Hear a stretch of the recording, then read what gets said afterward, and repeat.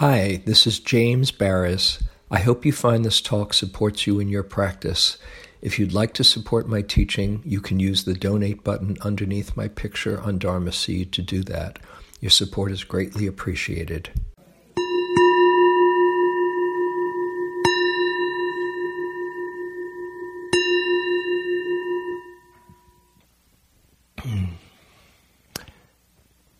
So the title of this talk is The Third Precept.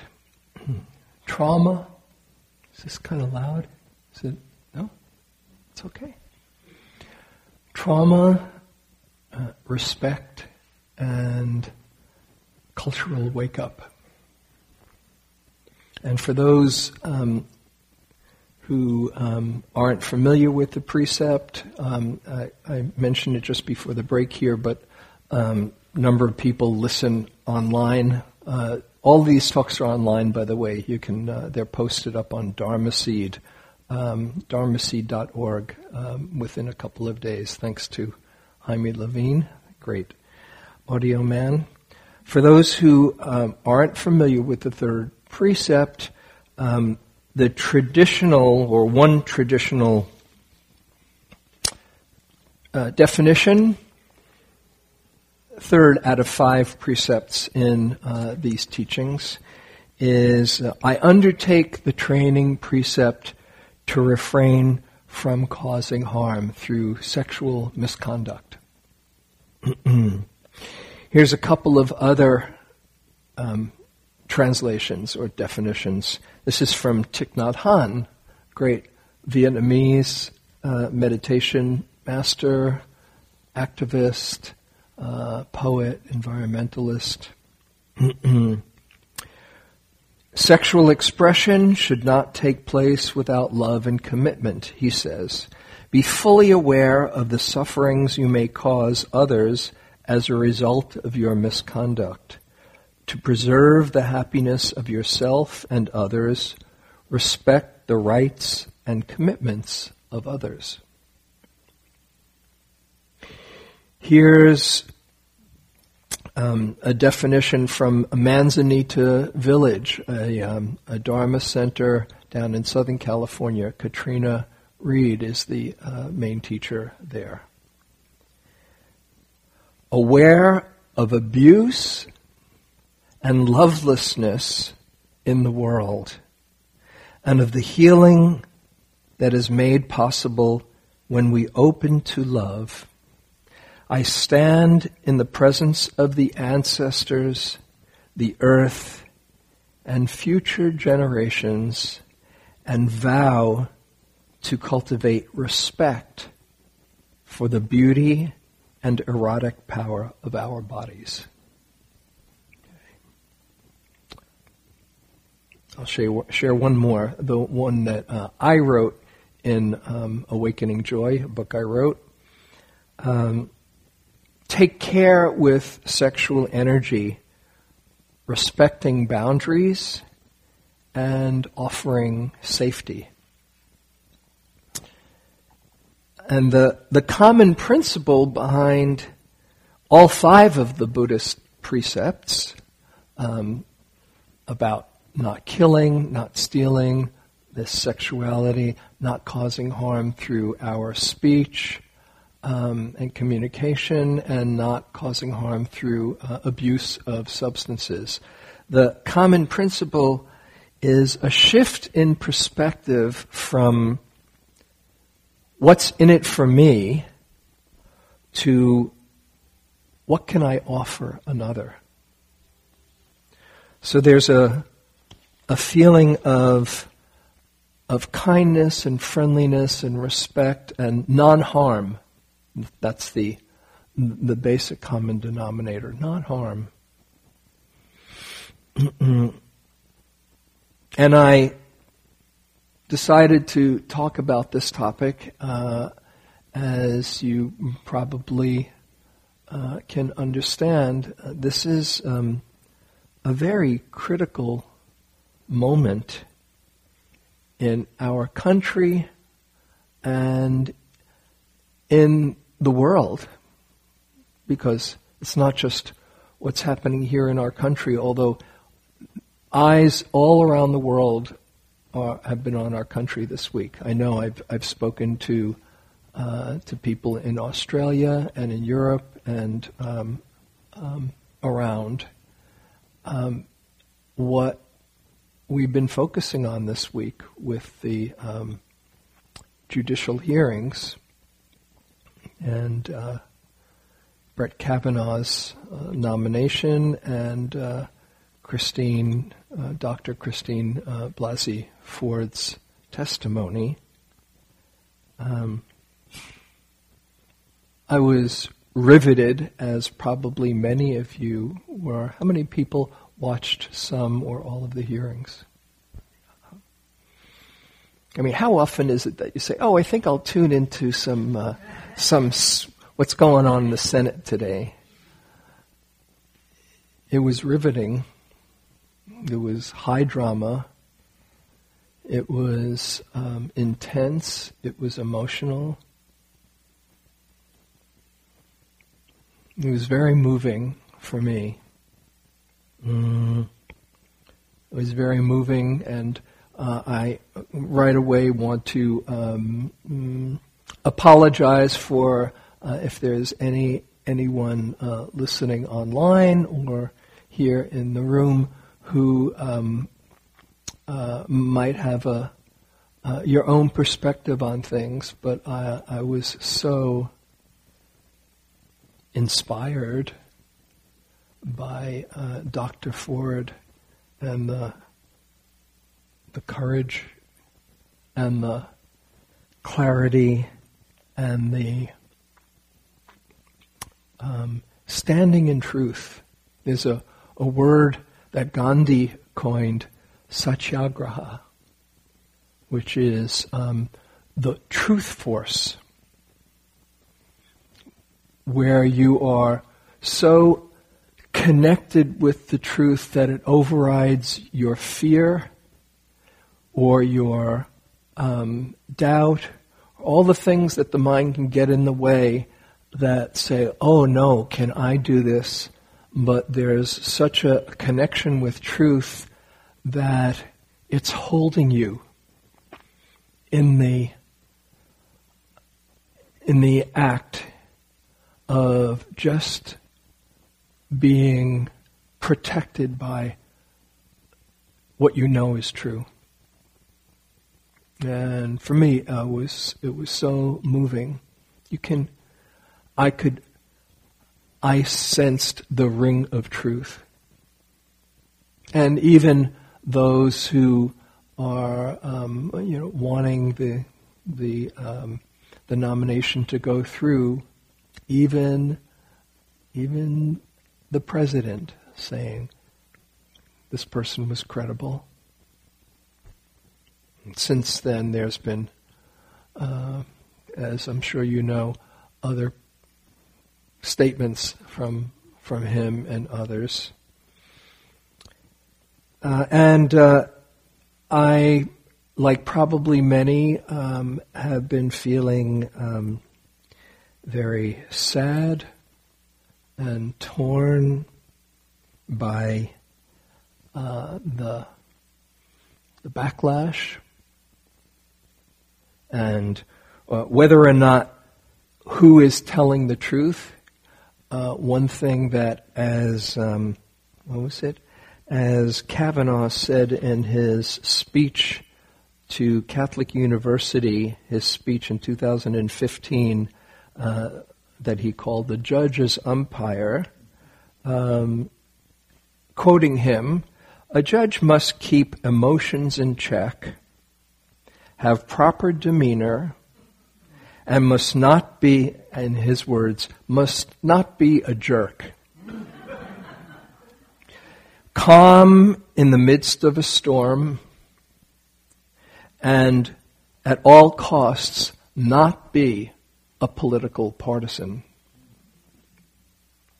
He also said in that same speech to Catholic University, "We always had a saying, what happens at Georgetown Prep stays at Georgetown Prep." So whatever you're feeling about, well, maybe they both have their own perspective of the truth. This is about character, temperament. Is somebody able to be fair enough to hear all sides and having a calm in the midst of a storm and proper demeanor? And it's no surprise that over 1,000 law professors came out in the last day or so saying that that he is unfit for the position, and the National Council of Churches, representing 38 denominations and 40 million people, also have objected to that nomination being approved.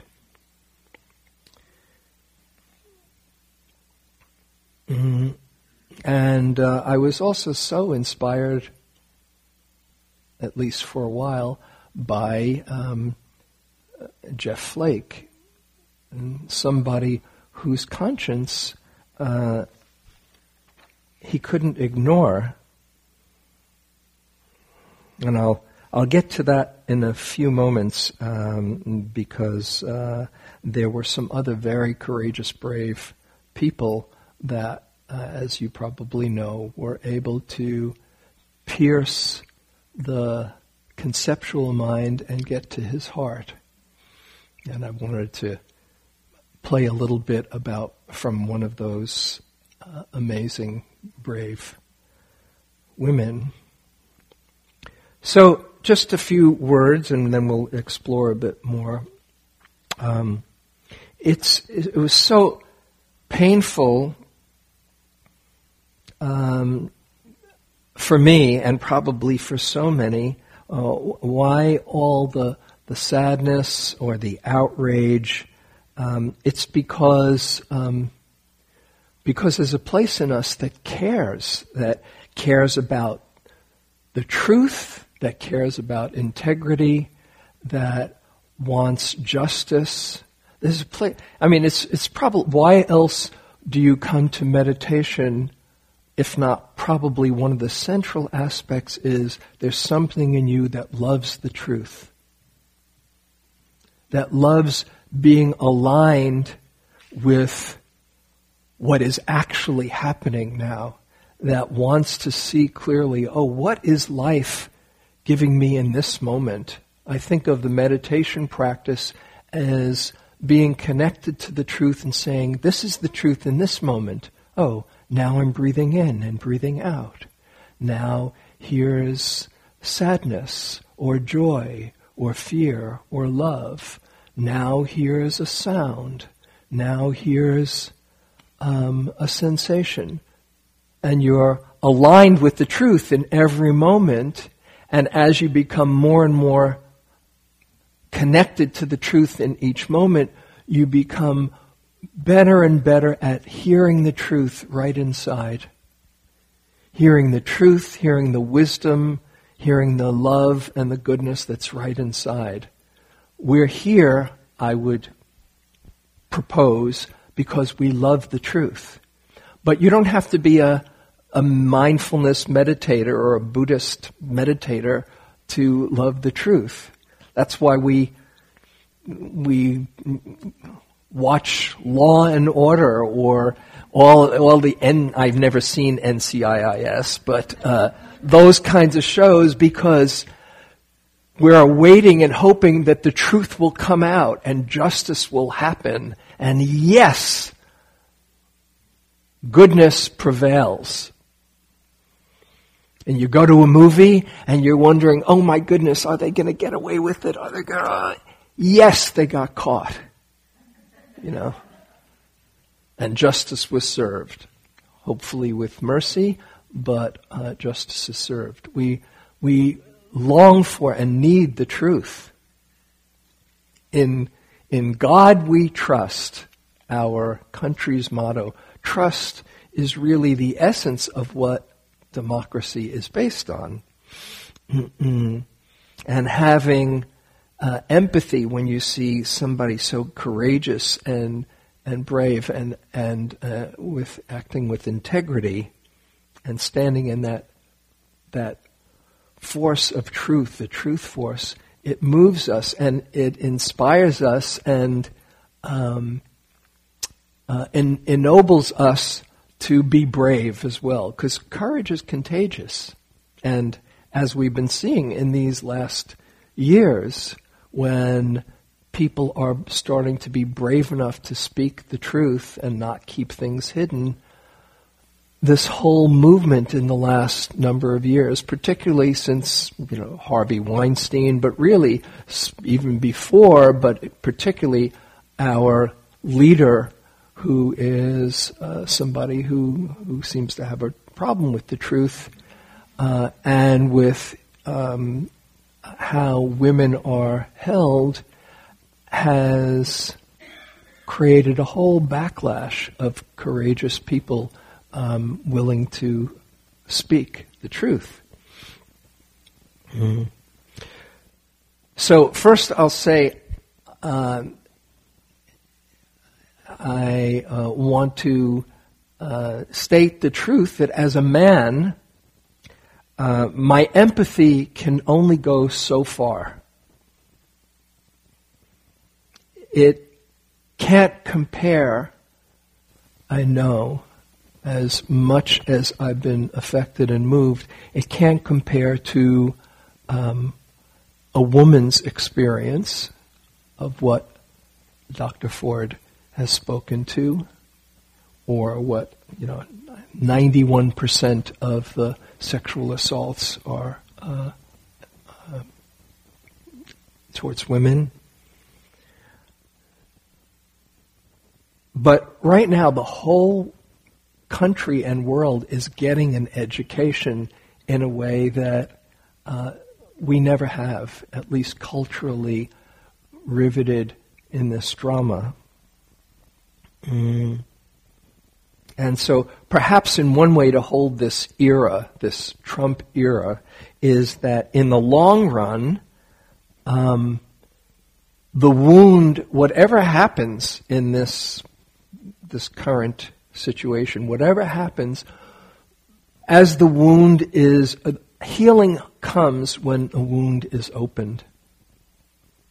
And if it's hidden, or if there's a Band-Aid put on it, or if it doesn't see the light of day and fresh air, then there can't be a healing.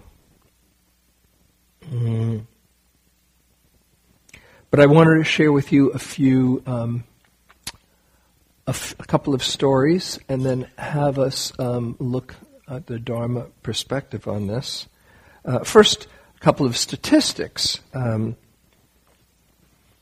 We can hear statistics, probably 1 in 3 women, it seems, have experienced some sexual assault or sexual violence. And 1 in 5, this is in this country, let alone in many other countries, but 1 in 5 in this country, as the last statistics have been raped. And that of those, the one other statistic I'll mention is that 33% of those have contemplated suicide. So statistics are actually different from actually seeing and hearing or having a contact, hearing somebody's story. Often they say, oh, well, it's just an anecdotal report. But it's the anecdotal reports that bring things to life and touch us. Otherwise, it's just statistics. Oh, that's so awful. But it doesn't touch us in the heart in the same way. And that's one reason why that testimony of Dr. Ford was so riveting. Probably many people were right there in the room with her 35 years ago. And as a man, I'll say, it's one thing I can imagine men can experience, say, if a house is broken into, that's a violation. Or if you're mugged, a man can experience that, and that's a violation. But for your body to be assaulted, that's a violation that traumatizes for quite some time. And I wanted to share with you a little bit about my education in this. 2 stories that really shifted things for me once I got into the anecdotal report. Because growing up, I'm a product of my own conditioning and have my own, a lot of conditioning, objectifying, and being a guy. And I've said here before, when I think back in my 20s, there's how unconscious I was. I never actually assaulted anyone, but in the objectifying in my mind, I'm as I often say, if you're cringing from something, from the way you held things 30 years ago, it's actually a good sign. It means you're no longer that same person. But I go, ooh, God, ooh. But I want to be honest and say, I have my own conditioning. And a number of years ago, about 15 years ago, maybe it was more now, I got my own wake-up call around this. And I'm going to share 2 stories. I got permission from both of these women to share their stories this week. I said, is it okay? And they both said, absolutely. If it's useful. One was a retreat. I was teaching with with a woman teacher, and there was this woman in her early 30s who was on the retreat who was very closed and shut in, and something had happened to her, and she couldn't look at me. And I certainly don't want to go where I'm not welcome, and so she had an interview with the other teacher, but I could feel her tension through the whole first 3 or 4 days of the retreat. And you could just feel the anxiety and the tension. After about 4 days of the retreat, I'm on my way to give the talk, or to prepare for my talk. And I was walking across the field, and this woman comes up to me and says, I have to talk to you. And I thought, okay, I'm just about to figure out what I'm going to say tonight. But here's this person who's not been able to look me in the eye for the last 4 days. Whatever comes out, comes out.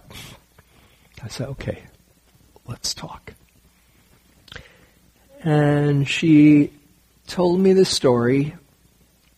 She said, I have to speak to you because you're the first man I feel like I might be able to trust in the last 17 years. That got my attention. And she proceeded to share her story that at the age of 15, she was at a New Year's Eve party, and she got drunk and was driving, and this guy drove her home, and he raped her in the car, and she was completely traumatized, and he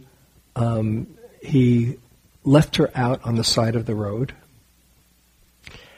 and somehow she made it home, and when she got home, her father saw her in disarray, her father who she was very close with, and called her a slut, and said that he didn't hear the story, but that she brought on whatever happened to herself.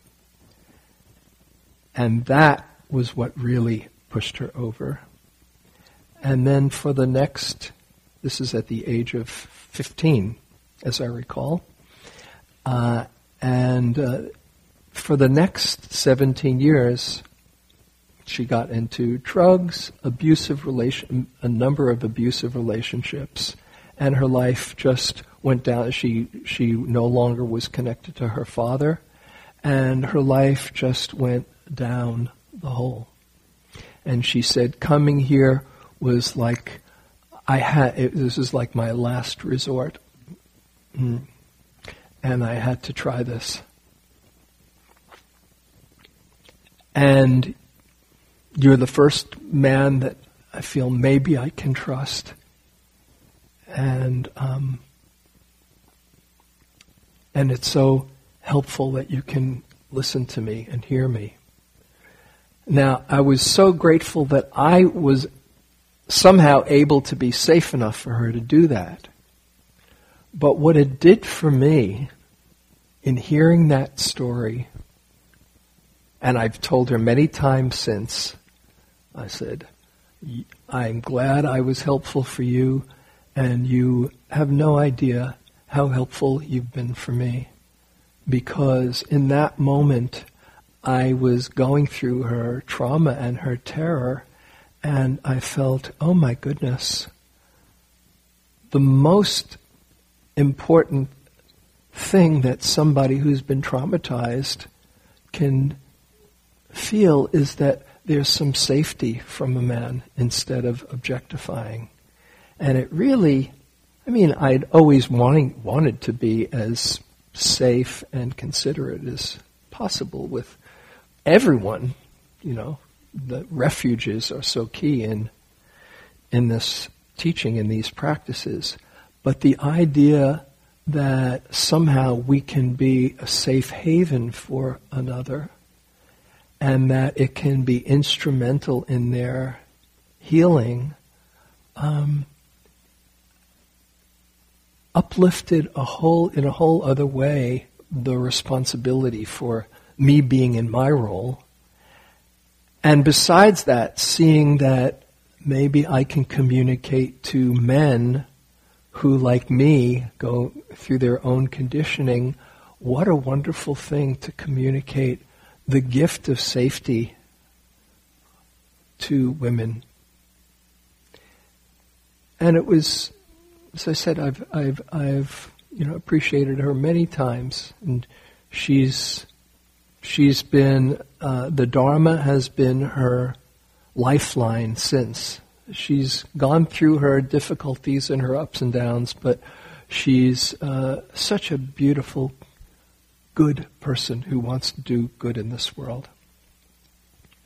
So that was the first story. Second story was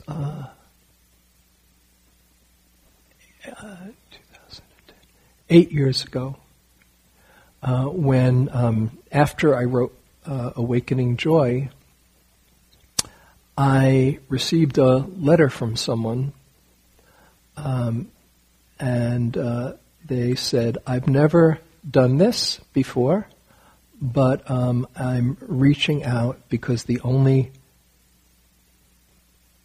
thing I can think of is to reach out and call for help. And reading the book made me feel that maybe you could help me. And first, she didn't say in the letter what had happened initially, but she said, I've been housebound. I have an autoimmune disease for the last 7 years at that time. And I don't, and my life, I can't really function so well. I get up and I can only be up for a little while, and then but mainly I'm just staying in bed, and I don't know if there's ever going to be any cure, and I don't know if if I can go on like this. As it turned out, she had actually attempted to take her life within a few months before she reached out to me. And I said, whoa, okay. And I remember saying, if I answer this letter, this is not going to be a one-off, I hope you get it together. And I wrote her back, and I said, I didn't know the other circumstances, but I said, okay, so this is what life is giving you right now. You have a choice here to just give up on life, or to see how can. And she was into the Dharma by then. She had done some meditating. She had done for the previous several months. You can either give up on life, or you can see, okay, if this is what life is giving me, how can I use this for my own awakening? And if it's possible to somehow come to some degree of acceptance with the situation, I said, maybe you can also be an inspiration for others who go through a similar situation. And we developed a relationship, exchanging emails and all and she became inspired and saying, oh, maybe there is a direction here. Maybe I can find meaning in this. And after some time, it was a number of months, a number of exchanges. She told me her story, which she's given me permission to share. And that was when she was 15. She was with a friend who took her to her friend's current boyfriend's house with this other guy, with two other guys. And while her friend was in the room with her boyfriend, two other guys that she was with raped her.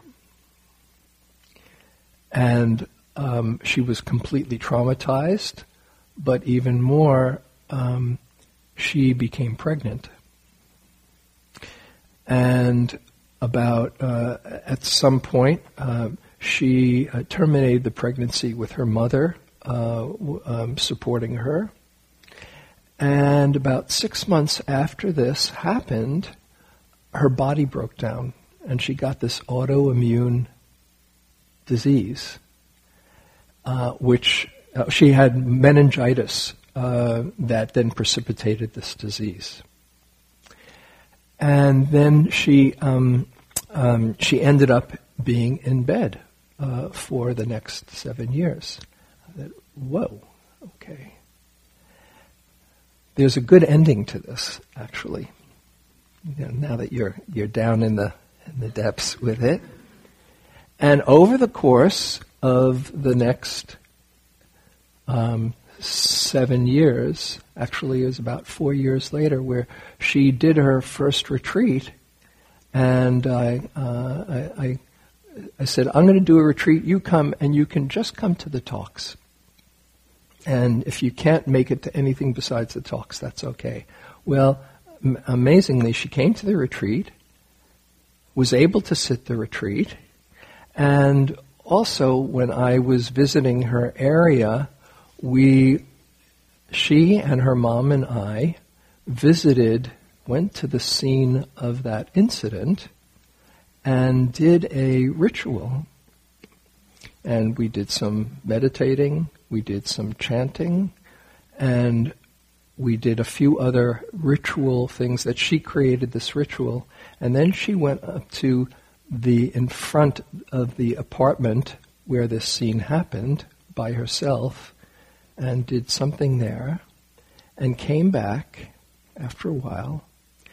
And she sat, then this is just before sitting the retreat, she sat the retreat, and this sounds like a grade B movie or a grade Z movie, but after that retreat, her body started coming back. And in fact, she's healthy, and it was like, oh my goodness, her trauma was somehow amazingly healed. She'd been carrying this trauma in her body for years, and now she's productive, in a really great relationship, is very busy doing some few different jobs that she loves and supporting her partner and this other situation, and she's writing a book about her journey to empower women. So I've seen how trauma works, can be locked in the body, and also the possibility of a healing. Okay, so now, coming back to our topic here and what our culture is going through, it seems that as long as things are kept secret and inside and locked, the trauma is stuck. Not that there can always be miracle cures, but the healing comes in voicing and having support and having different modalities like somatic experiencing and other really good modalities for trauma, and lots of love, but not feeling alone and having your story told. And this amazing movement that is happening right now, where the stories are coming out, me too, me too, me too, is something that many years from now is going to be much more important than what judge was on the Supreme Court, looking back, the importance of moments in time, from abolishing slavery, the abolitionist movement in the 1820s, or the suffragette movement in the 1920s, women getting the vote. You know, abolishing slavery, could it ever happen? Women getting a vote, could that ever happen? Civil rights movement, could that ever happen? Same-sex marriage, could that ever happen? And all of those movements happened in a journey of great suffering and courage that was willing to stand in the face of truth. And now this moment is a watershed moment in, I think, just the same way. One thing I wanted to do, I'm glad we still have plenty of time, is play for you, if I can get it to work, a bit of Ana Maria Archila's description of her experience going to Flake. She was on Democracy Now! A few days ago. And it was so compelling hearing her. I don't know if you probably saw the videos, but there she was, and she said, I just had to make a connection. So actually, rather than me saying anything, I'll just play about 5 minutes of this. I sure hope it works. I had been in front of Senator Flake's office on Monday, and it was the first time that I had decided to tell my story of survival. And it seemed important to me to go back and try to talk to him. I did not think that we were going to find him. I did not think that we were really going to be able to have this interaction with him. But I'm an organizer, and I know that we have to fight the fight up until the very last minute. That's how we exercise power together. And he had just issued his statement. Our reaction, the reaction that people are seeing in the elevator, is the reaction of Maria and I just finding out that he issued a statement and he was ready to vote for Brett Kavanaugh, even after hearing the very powerful and gut-wrenching testimony of Dr. Blasey Ford, who stood in front of him and all the Republican men and the Democratic senators to share her story because she felt compelled as a citizen, she felt compelled to share her story to protect her country. I felt compelled to share my story, to join her in solidarity, to and also to protect my children. I am deadly afraid that Brett Kavanaugh will roll back decades of progress in our country on women's rights, on civil rights, on LGBTQ equality, and I do not want my children to have fewer rights than I have right now. So explain what happened when he went into the elevator or when you spotted him. There were some reporters standing around the door of his office. They spotted him first, and they ran behind him. Maria and I ran behind them. And you didn't know Maria before? I did not know Maria. We had just met. I didn't know her story. She was telling me that it was her first time trying to talk to an elected official. So I was giving her tips, like, you can share your story, tell them why you're there. We just ran into the elevator and I just put our foot in the door as it was closing and then just stayed there. And the adrenaline of running behind him, the fact that we knew that we just had a few minutes, we used those minutes in the best way we could. I think, without really explicitly talking about it, we were really demanding a connection. We were really asking him to be there in that moment and feel the pain and the rage that women across the country and survivors across the country are feeling right now. And so you told him you were sexually assaulted. I said to him, Senator Flake, just a few days ago, I stood in front of your office and for the first time shared my story of sexual assault. I did it because I recognized myself, my own experience in Dr. Ford's testimony. And I want to know what message are you sending to your children and my children? Do you think are you comfortable with the idea of putting someone who's been accused of sexual assault in the Supreme Court for the next 50 years and for both of our children to grow up in that country?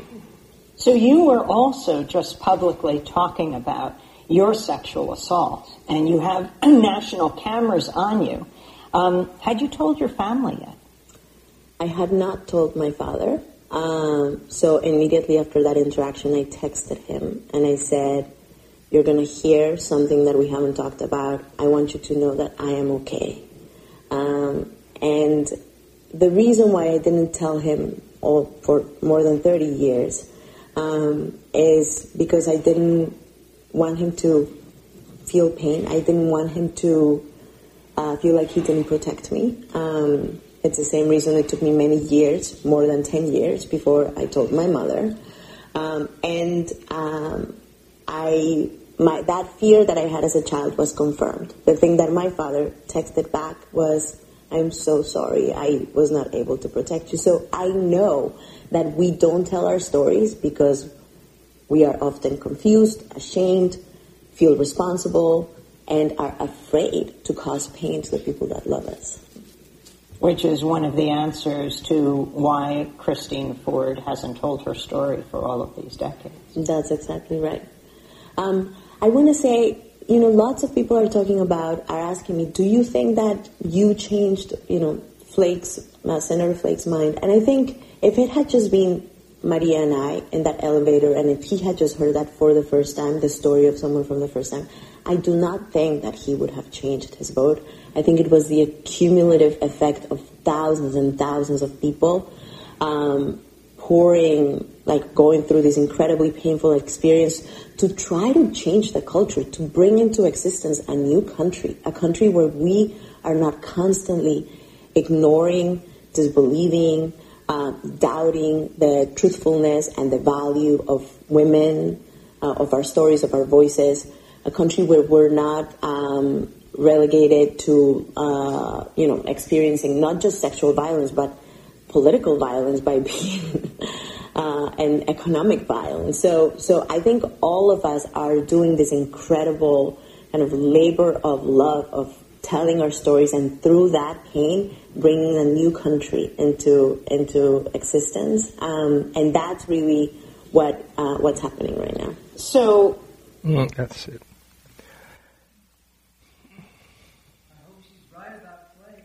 Whatever. Well, as I say, this is a moment. Whatever happens, and there's a momentum that I think is not only going to continue, but needs as many people's voices as possible. One last thing I wanted to do, and then I want to have have us explore it together. I'm friends with, maybe some of you have heard of Kristen Neff, who developed this whole approach of mindful self-compassion. She's done a beautiful job. She's a meditator in our community. She and this guy, Christopher Germer, developed mindful self-compassion. About really being kind and taking care of yourself. But in recent times, she's been in her own process thinking it's not enough to just learn to be kind with yourself. There's a kind, soft compassion, and then there's a fierce compassion.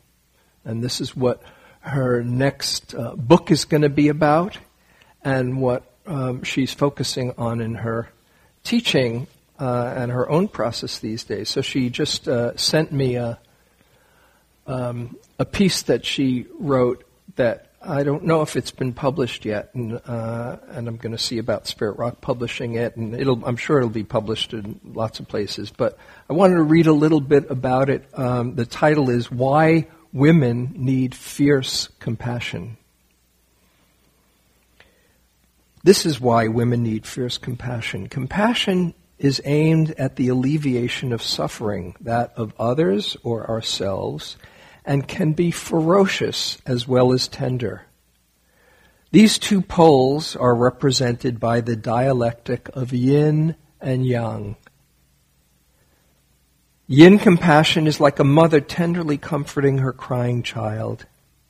Yang compassion is like a mother bear ferociously protecting her cubs from harm. Traditional gender roles allow women to be yin, but if a woman is too young, she gets angry or fierce, people get scared and often insulting. Men are allowed to be young, but if a man shows vulnerability, he risks being kicked out of the boys' club of power. And in many ways, the Me Too movement can be seen as the collective arising of female young. We are finally speaking up to protect ourselves, our sisters, our daughters, and our sons. Thank goodness. The three core components of self-compassion, according to my model, are self-kindness, common humanity, and mindfulness of the suffering, the basic practice. Oh, this is suffering. Oh, this is part of life, and may I be kind with my suffering. These manifest in yin self-compassion as loving, connected presence. Self-kindness means we soothe and comfort ourselves when in pain. Common humanity involves recognizing that suffering is part of the shared human condition. Mindfulness allows us to be with and validate our pain in an open, accepting manner. When we hold our pain with loving, connected presence, we start to transform and heal. With yang self-compassion, the three components show up as fierce, empowered truth. Self-kindness means we fiercely protect ourselves. We stand up and say, no, you cannot harm me in this way. Common humanity helps us to recognize that we are not alone. We don't need to hang our heads in shame. We can stand together with our brothers and sisters in the experience of being harmed and become empowered as a result. Me too. And mindfulness manifests as clearly seeing the truth. We no longer choose to avoid seeing or telling in order to not rock the boat. The boat needs to be rocked. When we hold our pain with fierce empowerment, truth, we can speak up and tell our stories to protect ourselves and others from being harmed. It is challenging to hold loving, connected presence together with fierce, empowered truth because their energies feel so different, but we need to do so if we're going to effectively stand up to patriarchy, to racism, and the people in power that are destroying our planet. We need both simultaneously, as advocated by great leaders such as Mahatma Gandhi, Mother Teresa, or Martin Luther King Jr. So, this is the movement of not just for women, but I think for our culture, the strong feminine coming out. There's been enough testosterone to go around for a long time. And men, it will be up to men as well to find that compassionate energy, that yin energy within themselves, and women to find that strength and courage and fierceness within themselves. And it's really coming into wholeness. So with that in mind, I'd like for you to reflect on something, and maybe then connect with each other, and then we'll come back as a group. Just first invite you to go inside.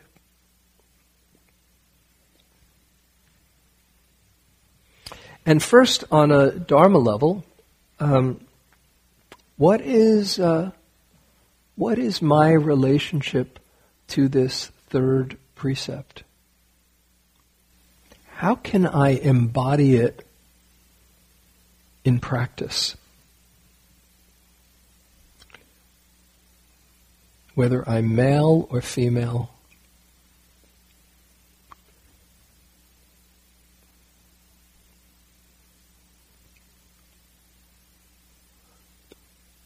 How can I create healthy boundaries and still keep my heart open and feel connecting?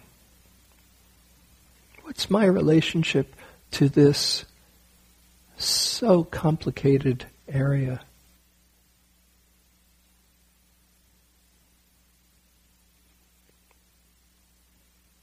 You might, for a few moments, just envision what that looks like or might look like in your life.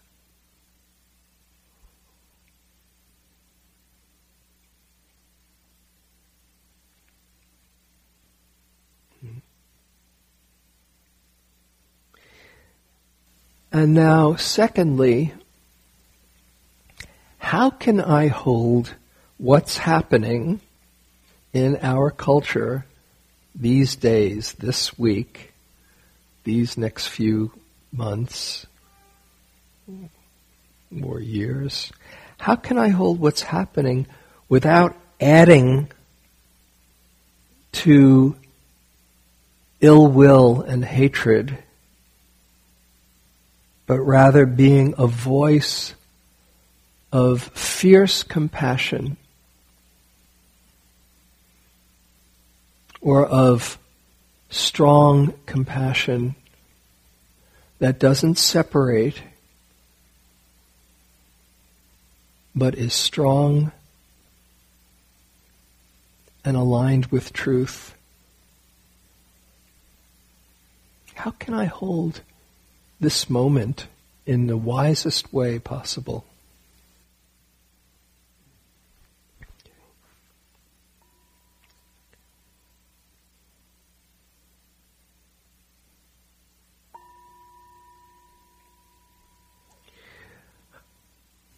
Okay, and I often say just turn to somebody near you, but I think for this particular exercise, I would encourage women to speak with women and men to speak with men, and just share whatever might have come up for you in these in that reflection. For the next few minutes, you can be in a group of one, or two or three, or larger group, and just speak about what comes up, so that you can bring your practice to this moment, rather than just read the headlines and say, oh my goodness, what now? What can I do, and how can it inform my actions? So please turn to a few people if you feel like it. If you want to pass, it's okay, but I would encourage women to find other women and men to find men, either in a in pairs or triads or more, and you can organize yourself. You can go to different parts of the room if you want. Here's a chance for you to explore and be conscious. Yeah.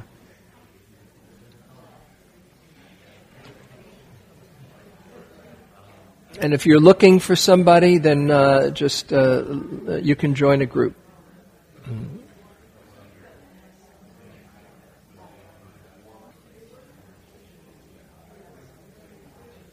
Those people who are listening at home, you might reflect and write something down. Write your thoughts down. Mm-hmm.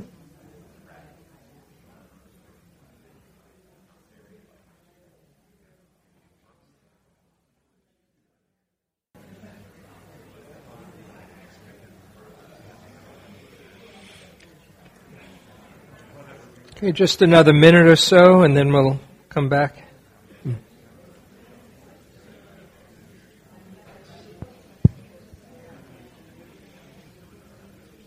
Okay, start finishing up, and thank your partners. Let's come back together for a last couple of minutes. Yeah. We only have just a couple of minutes before we end. But I'm wondering, we can just, if you can very succinctly, succinctly say anything that comes to mind as far as how you can meet this moment with practice orientation. Any thoughts or observations that come to mind? And Andrew, can you do it? Thanks a lot. And speak right into the mic. Okay. Well, a point that we had just closed on was... yeah. Is that better? Okay. A point that we had just closed on was, I think compassion for everybody is very important. And it's very easy to feel compassion for Dr. Ford.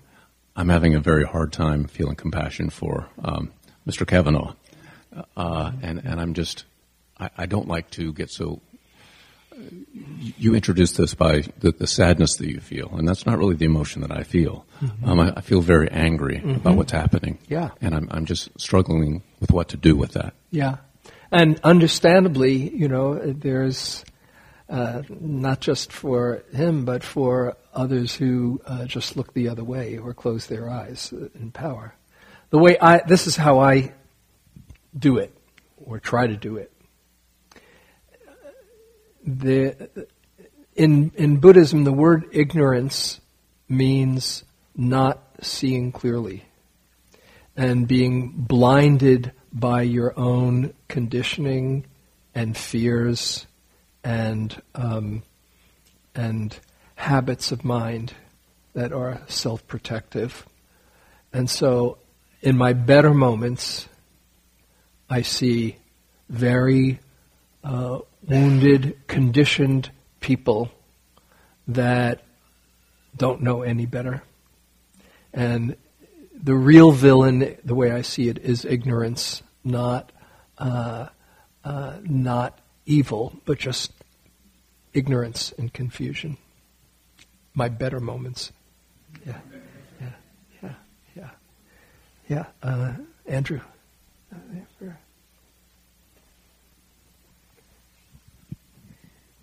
We were talking about the feeling of hatred, actually, and how strongly that's coming up. What was it? The feeling of hatred and how strongly that can come up. Yeah. And how much it just hurts the person that's experiencing the hatred. Yeah. And we spoke a bit about this idea of, like, what do you do when...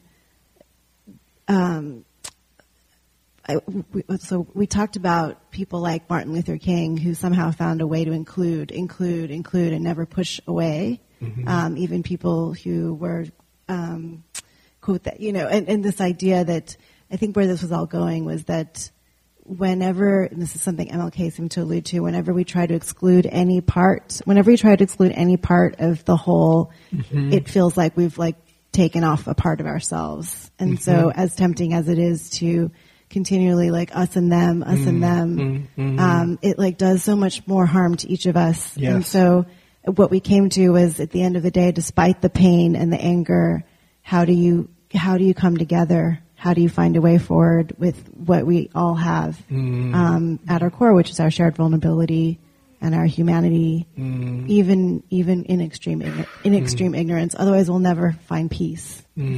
Thank you. Yeah, and we'll have to close on that note. But it reminds me of this quote that I love from Alexander Solzhenitsyn, who says, "If only it were so simple. If only all we had to do was separate all the evil people in the world and put them in a way, put them far away so that they don't bother us. But the line between good and evil cuts through the heart of every human being, and who is willing to cut out a piece of his own heart?" So that's where the humility comes in, seeing I have this in me too, and hopefully whoever they are, have some degree of compassion and goodness in them too. So thank you very much for that reflection. Okay, so we have to close very briefly. It's a couple of minutes over. I apologize. You might know who you want to call into this circle out of caring and compassion, and wish them well. May all find peace within themselves. May all connect with the goodness inside and share their love well. May all awaken to true happiness and their true nature. And may our coming here together be of benefit and ripple out to help all beings everywhere in their journey of awakening.